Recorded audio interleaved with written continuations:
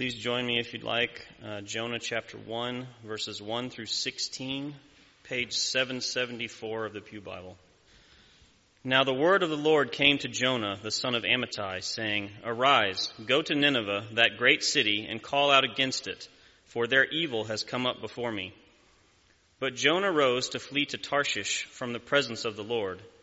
He went down to Joppa and found a ship going to Tarshish. So he paid the fare and went on board to go with them to Tarshish, away from the presence of the Lord.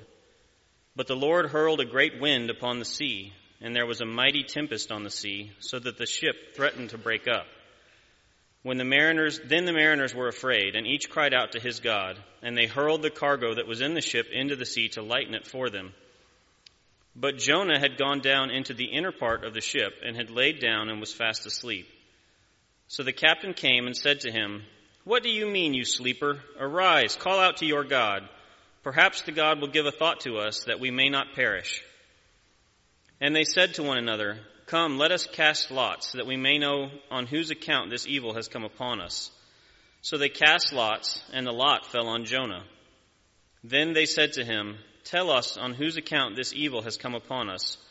What is your occupation, and where do you come from? What is your country, and of what people are you?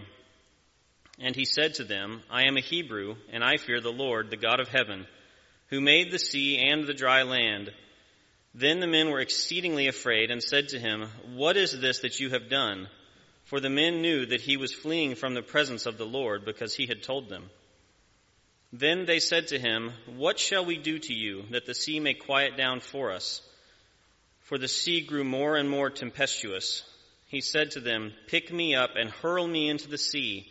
Then the sea will quiet down for you, for I know it is because of me that this great tempest has come upon you. Nevertheless, the men rowed hard to get back to dry land, but they could not, for the sea grew more and more tempestuous against them. Therefore they called out to the Lord, O Lord, let us not perish for this man's life, and lay not on us innocent blood, for you, O Lord, have done as it pleased you. So they picked up Jonah and hurled him into the sea, and the sea ceased from its raging. Then the men feared the Lord exceedingly, and they offered a sacrifice to the Lord and made vows. Please pray with me.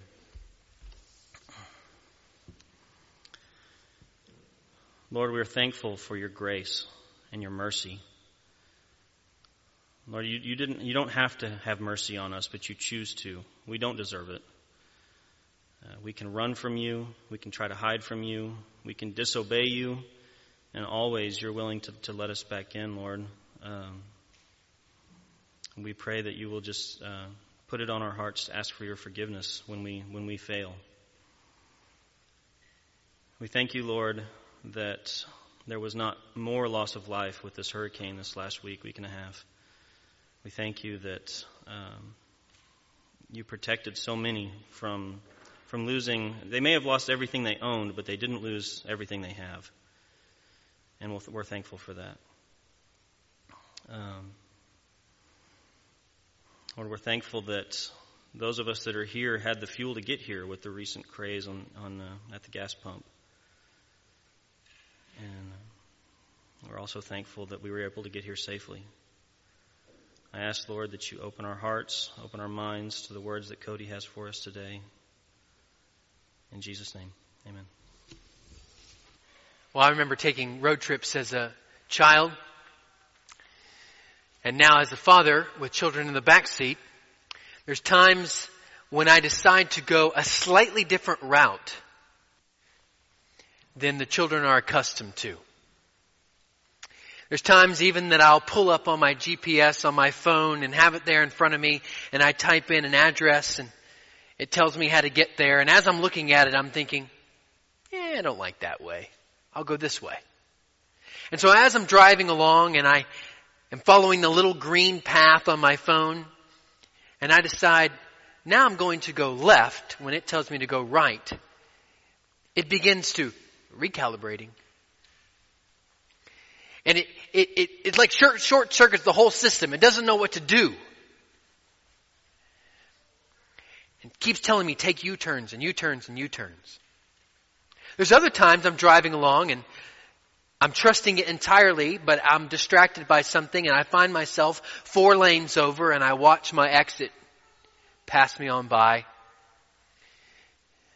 And the U-turn that I immediately want to take is 5-10 miles down the road. Now I'm late. Unable to make the change in direction I was interested in at the time I was interested in making it.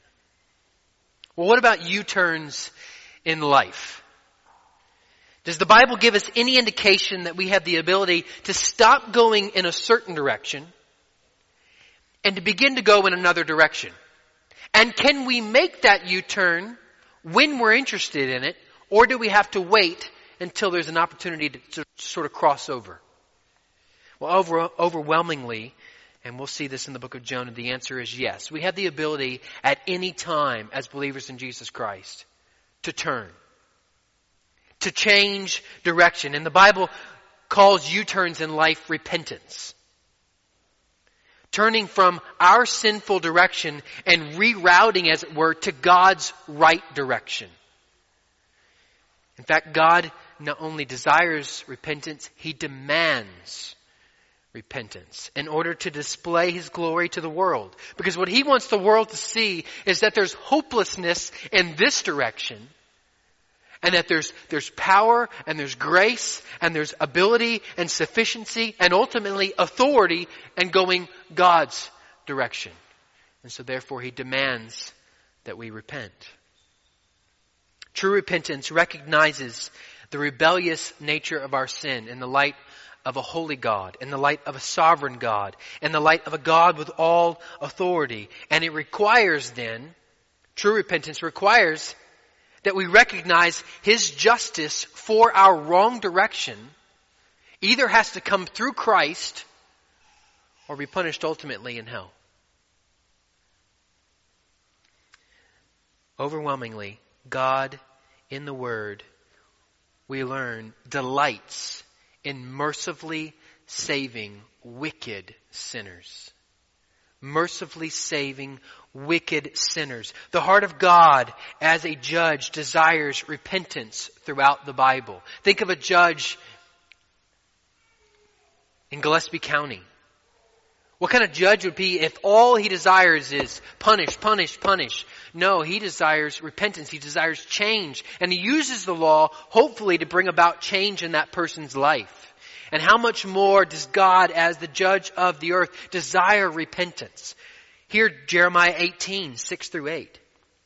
O house of Israel, can I not do with you as this potter has done, declares the Lord. Behold, like the clay in the potter's hand, so you are in my hand, O house of Israel. Listen, if at any time I declare concerning a nation or a kingdom that I will pluck up and break down and destroy it, meaning, if any time I desire to crush this nation because of their sin, and if that nation concerning which I have spoken turns from its evil, I will relent of the disaster that I intended to do to it. God delights in saving wicked sinners. We will see over and over again this morning and over the next 3 weeks as we study the 4 chapters of the book of Jonah, that the main character in this book is not Jonah. The main character of this book is not the big fish. The main character in this book is not Nineveh. But this book really functions more like a highlight reel of attribute after attribute after attribute of God, who just displays Himself like few other books really in the Bible do. Putting Himself on display and highlighting one of the biggest highlights of the book, that being His abundant mercy. Well, we're going to take Jonah 1 through 16 this morning, and just by way of notes, if you're taking them, we're going to take verses 1 through 3 in one part, and then we'll take 4 through 16. Verses 1 through 3 I've just noted are worded as God's word. God's word commands and confronts. God's word commands and confronts. If you have your Bibles open, look there with me. You notice the beginning. Now the word of the Lord came to Jonah. Well, this book is presumed to have been written somewhere around 8 BC, though knowing the date doesn't really help us understand when or what the book is about. More clear study actually helps us understand the book quite well without knowing the date. There's no mention of the author. We don't know who wrote it. Maybe Jonah did. Maybe someone else did. And thus we're really unsure of who actually penned the book. Jonah is one of the 12 minor prophets. There are 4 major prophets. You're thinking minor is less than major. It's not. It's just shorter. There's 4 longer prophets. There's 12 lesser prophets. And if there's one minor prophet that is known more to everyone else, it's probably Jonah. You don't necessarily think of, oh yeah, I've heard a lot about Obadiah. I've heard a lot about Amos. I've heard a lot about Joel. Nah, probably not. Jonah and the big fish, Jonah and the whale, you've probably, or most have probably heard of that. If you're just looking at your Bible, you'll notice that there are 4 chapters, and each of the 4 chapters have a different setting.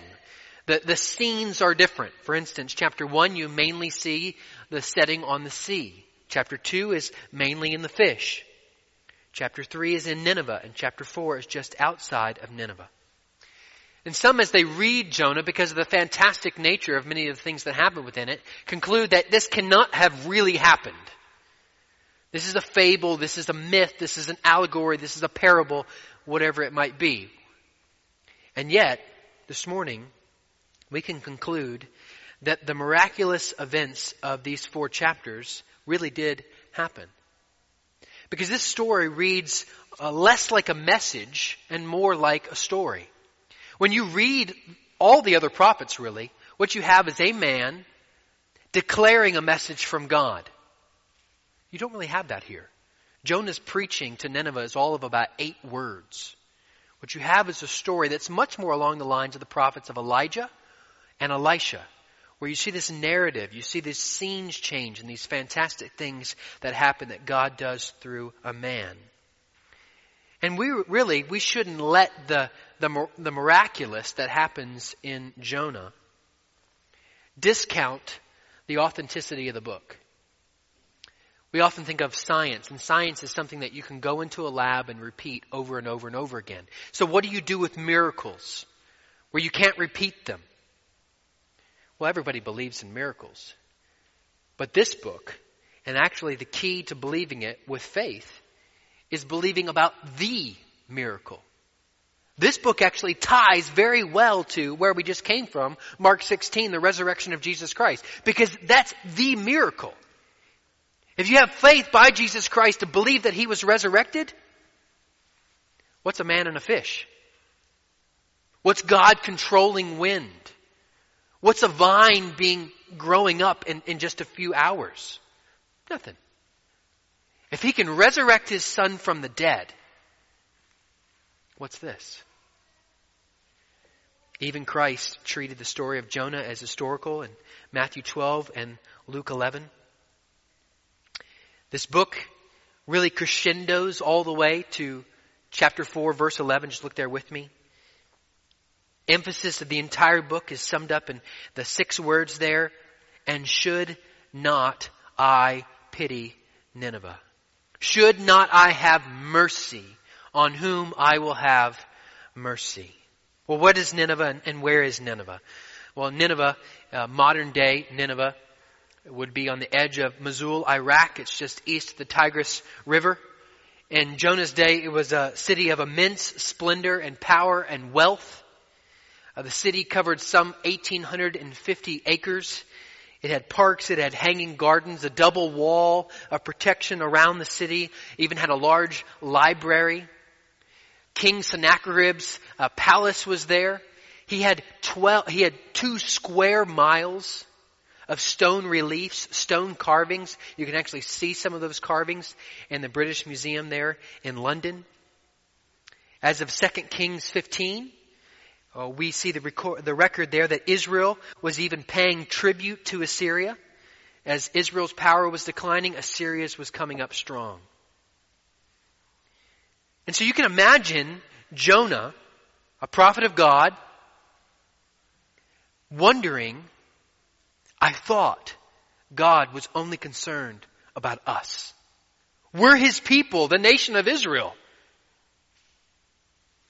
These enemies, these Ninevites, these people that are oppressing us. And yet the story of Jonah says that God was very concerned about people other than Israel in the Old Testament. God delights to have abundant mercy on whom He will have mercy. And that mercy is not, even in the Old Testament, confined to a nation or a tribe or a race.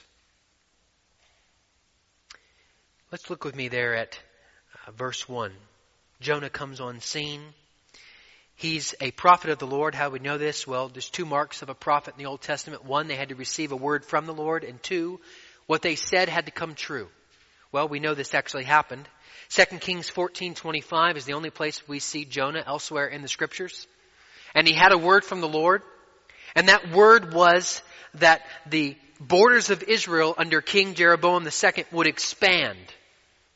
And that actually did come true.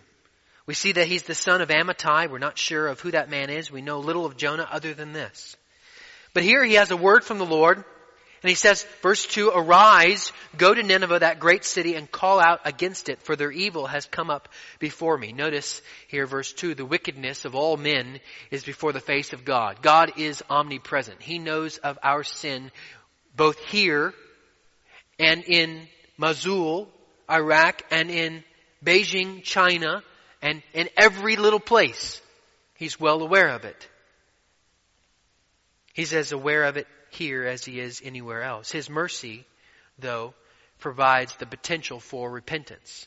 He's concerned there about the evil of this city, and he tells them to go and call out against it. Call them to repent. Call them to recognize that judgment is coming upon sin. We've got to highlight even here the mercy of God throughout the Old Testament. Over wicked, wicked, wicked people. Sodom and Gomorrah, homosexuality, all that's going on in Sodom and Gomorrah, God sends a warning. Repent. Jerusalem, all their adultery, all their idolatry, sins 16 prophets. Repent. God delights to see wicked sinners repent by His acts of mercy. He calls His man to action here. Arise and go. We got to realize here that God's word always accomplishes a creative act. When we come to church on a Sunday morning and hear the word of God, this isn't just the words of Cody Carnett. By God's grace, these are His words, and His words pierce the darkest, most wicked heart and bring about a creative act of life. And it takes hearts that have been changed and transformed and desire even greater transformation. The Word of God always does a creative act. And therefore, the most important thing about a church is not the words that we sing on the screen. That's important. It's not the type of music that we have, though that's important. It's not the community that we have, though that's important. The single most important component of any church is the proclamation of the Word of God. I trust and I hope that's why you're here this morning. Not because of the people that you like sitting in the pew, as nice as that may be. But the most important component is the Word of God proclaimed. Well, let's speed up our understanding of what's going on here. Jonah and what seems to be a unbelievable turn of events. Prophet of God, hearing a word from God, having success previously in his prophetic ministry, turns and runs. He went down to Joppa. He found a ship going to Tarshish. We have to understand immediately here that if we desire to rebel and run from God in our sin, the devil is always going to have a getaway car waiting for us to take us where we desire to go. Though he's not interested in paying the price of that getaway car, that's going to be laid upon us. Even here, Jonah pays the fare. And yet God's mercy is not leaving us in our sin. He oftentimes doesn't allow us to stay in our sin. He draws us back, and yet the consequences are still ours to pay. Tarshish wasn't some place just right around the corner. God was calling him to go to Nineveh. That's north and east from where he's at. He goes south and west.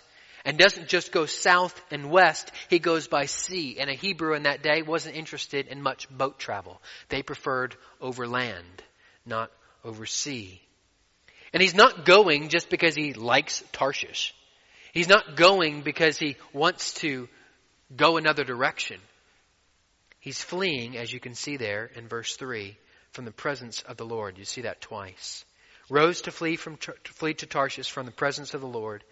And he went there to go with them to Tarshish away from the presence of the Lord. This should call to mind, and he should have known this. Jonah should have known this. Psalm 139, verse 7 and 8. Where shall I go from your spirit, or where shall I flee from your presence? If I ascend to heaven, you are there. If I make my bed in Sheol, you are there. Our sin drives us to do things that are opposite God's ways. Opposite to the point of extremes even. Things that don't make any sense. And so when God commands and even demands our obedience, what happens when we rebelliously refuse to obey Him and we run the opposite direction? Does that handcuff God's ability? I had plan A. Cody decides to rebel, refuse, and run, go this way. Is God now stuck with no man? Well, Jonah 4 through 16 answers that question. Second point, Jonah attempts to flee. You'll notice in verse 1, the instigator of the action, the instigator of the going is God. Jonah disobeys. God's not left handcuffed.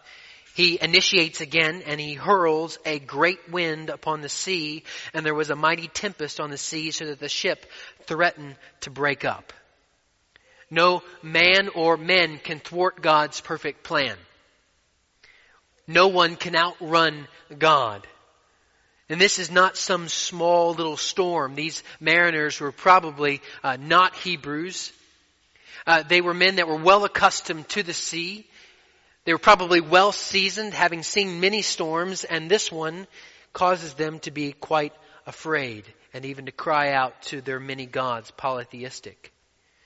You see here the holiness and omnipresence of God. Oh, Jonah, you think you can run? He knows exactly where Jonah's at, and he even initiates to call Jonah back in repentance. We see the power of God upon the seas. Psalm 33 verse 7. It says, God gathers the waters of the sea as a heap. He puts the deeps in storehouses. He puts the deeps in jars. The picture that came to my mind this week is of one of my daughters just sort of pushing dirt together into a little mound. Or taking a little teapot and there's sovereign control of that teapot, just pouring water into little cups and sort of organizing their tea. That's exactly the power God has. Oh, the Baltic Sea? The Atlantic? Ooh, let's put the Pacific over here. 24.5 trillion gallons of water were dumped by Hurricane Harvey. That's nothing. That is a drop compared to what God can do. A large portion of 24.5 trillion gallons dropped over Texas and Louisiana. A large portion of that, of 19 trillion of that, were dumped over Houston. We can't even comprehend that. If you took 19 trillion gallons, dropped that over California, it would end their drought twice over. You drop 19 trillion gallons over Arizona and you're a foot deep across all of Arizona. A foot deep. You take little Mount Bellevue, Texas, 51.88 inches of rain. It takes 23 years in Death Valley, California to accumulate that much rain. 23 years in a week, in a few days. We're not messing with a God who just says, oh, bummer. Jonah's going another direction. What do I do? God can create a storm around Jonah and nowhere else. God can drop 51.8 inches of rain on one town and nowhere else. We're not serving a feeble God. We're serving the God of the universe who just takes water and puts it in jars. You can see then the idiotic nature of what Jonah's doing. Really, Jonah? You're going to run from this God? Even the polytheistic mariners here, verse 5, cry out to all their gods and they're afraid. What does Jonah do? He doesn't stay on deck. That's what you typically do in a storm. He goes below. That's the worst place to go in a storm. That ship's going to sink. You don't want to be in the hull of the ship. That's where he goes. He goes even further into the wrong direction. You can really see that his running from God is taking on an entirely idiotic nature. This is making no sense, Jonah. And you really have to wonder if Jonah, in his rebellion against God, has not gotten to the point where he's thinking death is the most, is the greatest, is the farthest direction I could run. What else do you say? He's not making any wise choices. He's not going up on deck and saying, guys, it's about me here. No. He's running further and further and further from God and is refusing to repent of his sin to the point even that he's willing to even take seemingly his own life to escape the presence of the Lord. What in a ridiculous nature is sin. But this isn't the first time someone's run from God. Adam and Eve, the perfect couple, sin. Hey, let's go hide behind this bush. Maybe he won't see us. Staring in the face of perfect creation.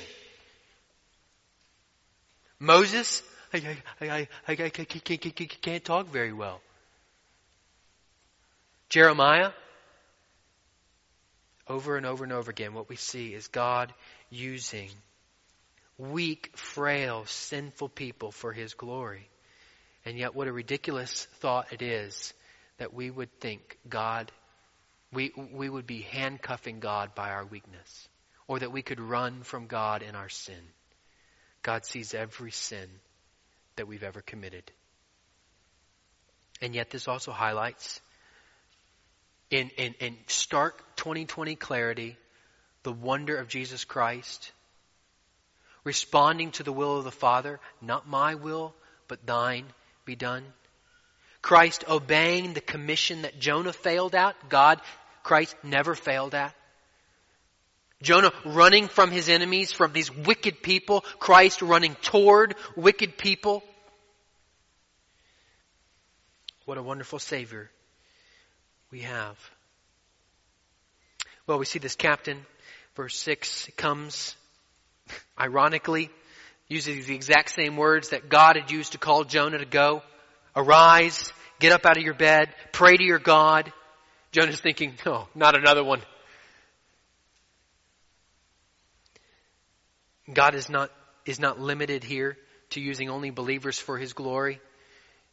Even pagans can be used. Unbelieving, idol worshippers, the hardest of men even. Think of a sailor, sometimes seen as some of the hardest and calloused of men, and yet God is using this man unknowingly to really pound into the conscience of Jonah. Well, they decide, come up on deck, you pray, perhaps your God, small g. We're polytheistic. We believe in many gods as sailors. We got to figure out which one that we can sort of register with, pull the lever, and this sea storm's going to stop. You come up on deck. We're going to cast some lots and figure out what's going on. Who's got the problem? And lots back then were probably two small stones, maybe a black and a white, sort of thinking of our dice of today. And oftentimes they would be in pairs, and you would toss them. And if they both came up black, well, then that's a bad sign. If both came up white, then that's a better sign. And if they were controversial, then don't do anything, that kind of thing. And you got to imagine Jonah watching these die get thrown onto the ground thinking, I know where it's going to come. Sure enough, it lands right on Jonah. And they ask him, tell us where you're from, what you do, who you are, what's your country. Why? Because they're thinking, well, we need more information to know which God you might be serving. That way we can pray to your God. That way we can get this storm to stop. And yet God even using their questions to harp on him. And notice verse 9 and 10. I'm a Hebrew. I fear the Lord, the God of heaven, who made the sea and the dry land. Then the men were exceedingly afraid and said to him, what is this you have done? For the men knew that he was fleeing from the presence of the Lord, because he told them. He's saying one thing, he's doing another. These pagan men don't even know the Lord, smell his hypocrisy.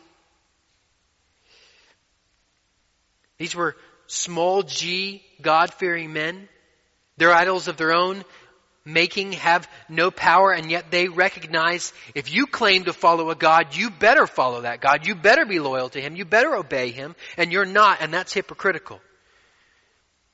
Hypocrisy is one of the blackest eyes upon the church. Many claiming to be believers and yet living in rebellion to the authority of God's word. Paul even rebuked the Jews in Romans 2:21. You then who teach others, do you not teach yourself? While you preach against stealing, do you steal? You say that one must not commit adultery. Do you commit adultery? You who abhor idols, do you rob temples? You who boast in the law, dishonor God by breaking the law. For as it is written, the name of God is blasphemed among the Gentiles because of you. We're all hypocrites. To say so makes us, to deny that makes us liars. Does this handcuff God, our sin and hypocrisy? Well, look at the response of these pagan men, 11 through 14. Jonah says, just throw me over. They say, well, no. We love life more than you seem to love life, Jonah. We'll row harder. What does God do? He increases this tempest and wind even more, and they're unable to the point that they call out. Verse 14, O Lord, let us not perish for this man's life. Lay not on us innocent blood, for you, O Lord, have done as it pleased you. Psalm 115, 2 through 3, the nations ask, where is their God? And the answer is, our God is in the heavens. He does whatever he pleases. And the irony of this, yet again, is Jonah's blood is nowhere near innocent. And yet the casting of this seemingly by the mariners innocent blood into the water to kill this man is going to solve the problem. It doesn't necessarily solve the problem, which is Jonah's problem of his rebellion. But what we do recognize here is that the one and innocent blood, Jesus Christ, was cast out for us. Was murdered for us. And his blood was then transferred upon us. It precisely pleased the Lord to have that happen for us. As it pleased the Lord for Jonah to be cast upon, in a sense, the sea of God's mercy. Notice they hurl him overboard. I don't know what Jonah's thinking. Maybe he understands if this is really what I deserve. I've run far enough from God, I just deserve death. Or maybe he's thinking, I want death. I'm not sure. Either way, there's nothing here that assumes that Jonah knows that he's going to be saved or that the mariners know that he's going to be saved. You see that there's 4 hurlings here. Verse 4, the Lord hurls a great wind. Verse 5, they hurl over cargo to lighten the ship. Verse 12, Jonah says, hurl me. And verse 15, they do. I don't know. But you can imagine Jonah being swung. 1, 2. Jonah kind of flopping in the wind, thinking, what have I done? He has come so far from the prophet of God to now being, and he's thrown in. His sin just about took others' lives. We've got to recognize this morning that our sin is going to have collateral damage. It will have collateral, to the point in Jonah's life that it almost killed some people.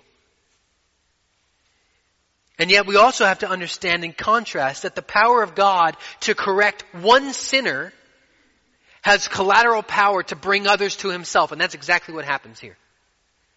God is working on Jonah's life, who's not repentant at this point, and yet his working powerfully draws others to worship. That's what happens in verse 16. Then the men feared the Lord exceedingly, and they offered a sacrifice to the Lord and made vows. We commit, is what they're saying, to worshiping God from this point on, the one true God. And they're doing that as Jonah is being thrown overboard. Scene cuts at this point. We'll pick up what happens to Jonah next week. It doesn't really say here if the storm immediately calmed or they sailed on and Jonah flapped in the breeze. For who knows? We'll pick up. We do know God mercifully intervenes if you just read verse 17. But stopping here this morning, I want to close with some application. This passage argues for us that God demands our obedience. It also argues that God is not limited by our sin and even uses our sin to gain glory. So 2 questions to think about as we go. Number 1, does your life need a U-turn? Does your life need a U-turn? We see in this scripture 2 sins, self-centeredness, hypocrisy. What other sin do you need to turn from that you won't and haven't? Brothers and sisters, trusting God's grace, responding in obedience to His command under His mercy is incomparable to what sinful disobedience will offer you. So if the enemy is lying to you and saying, oh, if you repent of that sin, that'll do it. Think of what others are going to think about you. You may lose your job. Your wife might leave you. Your husband might run. Your children will never look at you the same again. It is all a lie. Oh yes, there may be consequences to your sin, and there will be. But the peace that passes all understanding comes when we trust and obey and we throw ourselves upon God's mercy. Sin won't bring you the happiness you're interested in. Proverbs 28:13. Whoever conceals his transgression will not prosper, but he who confesses and forsakes them will obtain mercy. So are you running from God? Is there sin you're unwilling to confess and repent of? Today is a great day to repent of sin. Because you're either going to have to obey God and repent or face divine intervention. And trust me, you want to face God and repent.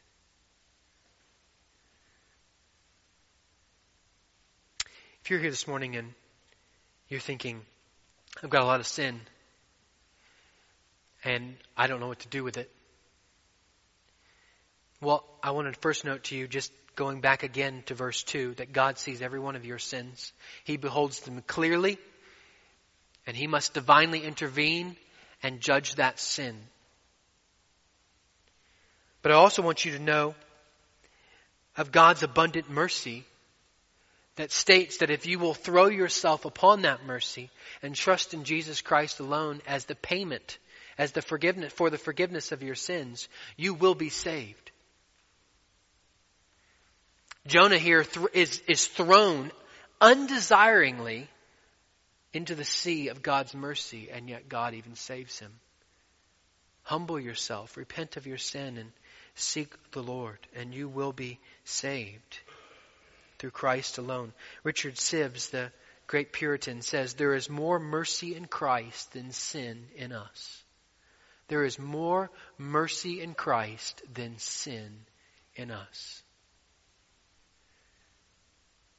Why don't you try God on that this morning? Why don't you test whether or not that's really true, that there is more mercy in Christ than sin in you? Repent. One cannot outrun God, but one cannot outrun His hand of mercy to save sinners. Those 2 truths go hand in hand. Second question, who are the Ninevites in your life? Who are the Ninevites in your life? Notice Jonah, he's being called to an inner city mission. He's been called to a foreign city, hundreds of miles away. He's been called to go to his enemies, the ones that he has no interest in being in his church. He is sort of under this false assumption that he's got a monopoly on God as an Israelite. Do we feel that way here at FCF? That we've got a monopoly on God? So that when you come through those doors, you better look like us, feel like us, dress like us, dance like us, whatever like us. Jonah 4 verse 2 tells us exactly the reason why Jonah didn't want to go to the Ninevites. Because he didn't want to deal with those people when he knew God's mercy would be manifested upon them. Jonah 4:2. O Lord, is not this why I said I was yet in my country? That is why I made haste to flee to Tarshish. For I knew that you're a gracious God and merciful. God, I don't want to talk to that person who's got sleeve tattoos down both sides. That looks like they're as high as a kite. Because if I give them the gospel and they ask me how can I be saved, and I tell them through Jesus Christ's blood upon the cross, and they repent and they show up in my church, I got to deal with that person. Why can't God just save nice, clean people like me? As if I was nice and clean. So what do we want here at FCF? You want white middle class America? You want everybody that educates like you? You want people that dress like you? You want people that listen to music like you do? Educate like you do? You don't get that choice if you're going to preach a sound gospel. You get to see the manifold wisdom of God displayed to all the nation through jars of clay like us. So is our heart for the lost? Is our heart for the lost, no matter what they look like, what their ethnicity is? Is our heart desired to see Muslims come walking through that door? Homosexuals? Drunks? Businessmen that seem to have it all together and are addicted to their work? Is our heart for the lost? Certainly we see in Jonah God's desire for evangelism and missions. To take His word, His glory to all the world. And should that not also be our desire? God is not interested in cul-de-sacs. He's interested in conduits. He's interested in using us. So if you're sitting here this morning, He wants to use you. And He will, whether you like it or not. His use of us is to further His glory, not our own well-being or comfort. There was a song just recently composed. We'll learn it one day. By the same person who wrote Come Behold the Wondrous Mystery. It's a song entitled His Mercy is More. We realize that all have sinned and fallen short of the glory of God. Every one of us here this morning are sinners and called to repentance. And all of us here this morning have the opportunity for repentance, to throw ourselves upon the sea of His mercy that is more than our sin. So in closing, I just want to read this song to you. What love could remember no wrongs we have done? Omniscient, all-knowing, He counts not their sum. Thrown into a sea without bottom or shore, our sins they are many, His mercy is more. What patience would wait as we constantly roam? What Father so tender as calling us home? He welcomes the weakest, the vilest, the poor. Our sins they are many, His mercy is more. What riches of kindness He lavished on us. His blood was the payment. His life was the cost. We stood 'neath a debt we could never afford. Our sins, they are many. His mercy is more. Praise the Lord. His mercy is more.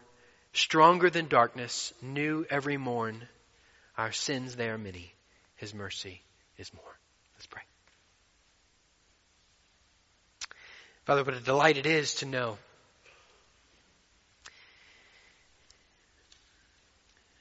that every single one of us is a sinner. Why is that a delight? Because there's only one Savior. And it isn't any one of us. As much as we might look like we've got it together this morning, as much as we might look like we haven't sinned, as much as we might be hiding our unrepentant sin, as much as we might be running from you, your mercy is more and is held out to us. And in fact, your love is to such an extent that for those in Jesus Christ, and even your love for the lost, you will hurl whatever need be. You will discipline as desired to draw us back in repentance. For your glory, that the world may know that what we were doing is not the way, but Christ and your commands are the way. Father, we thank you that your mercy is more, that there's more mercy in Christ than in our sin, than all of our sin. We thrust ourselves upon you. I pray that if there's a heart this morning that has not repented of their sin or refuses to repent of their sin, that you would break it, you would crush it. Because it's only then when life can really come forth. Do so for your glory, we ask. Don't let us walk in unrepentance. Don't let us hide our sin. We thank you that you love us enough to do what is necessary to accomplish your purpose and be glorified through us. And if that's in repentance, then may you gain much, much glory. We ask these things in the precious name of Jesus. Amen. Well, we have a wonderful gift for us this morning.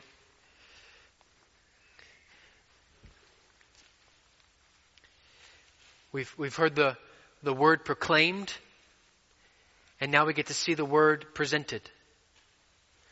We get to see the word touched. We've seen the gospel proclaimed, and now we get to see the gospel presented.